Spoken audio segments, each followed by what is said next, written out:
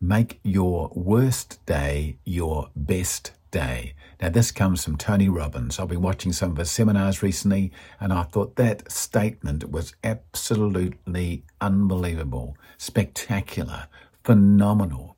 Make your worst day your best day.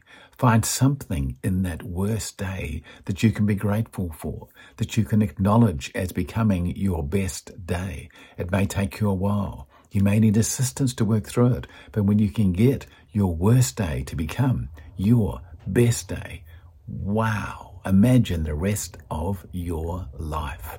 When you can look into that worst day and say, what came out of that? Who have I become because of it? Who have the people around me become because of it? What has changed since then that I can look back instead of always thinking about that being my worst day, that it is my best day? I thought that was truly spectacular, as you can tell. What a fabulous way to look at life, to go back and think, right, this is my worst day of my life. What is best about it? What's the best about that day? Make it my best day. Be grateful, be excited about things that came out of it. I know it doesn't take away the pain, but if you can turn that worst into the best and look for the things that came out, acknowledge them and focus on them, and make the rest of your days the best days as well. Wow. Thank you, Tony, for that wonderful, wonderful statement.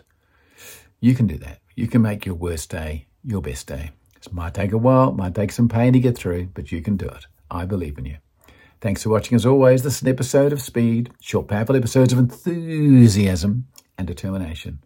Have a fabulous day. Bye-bye.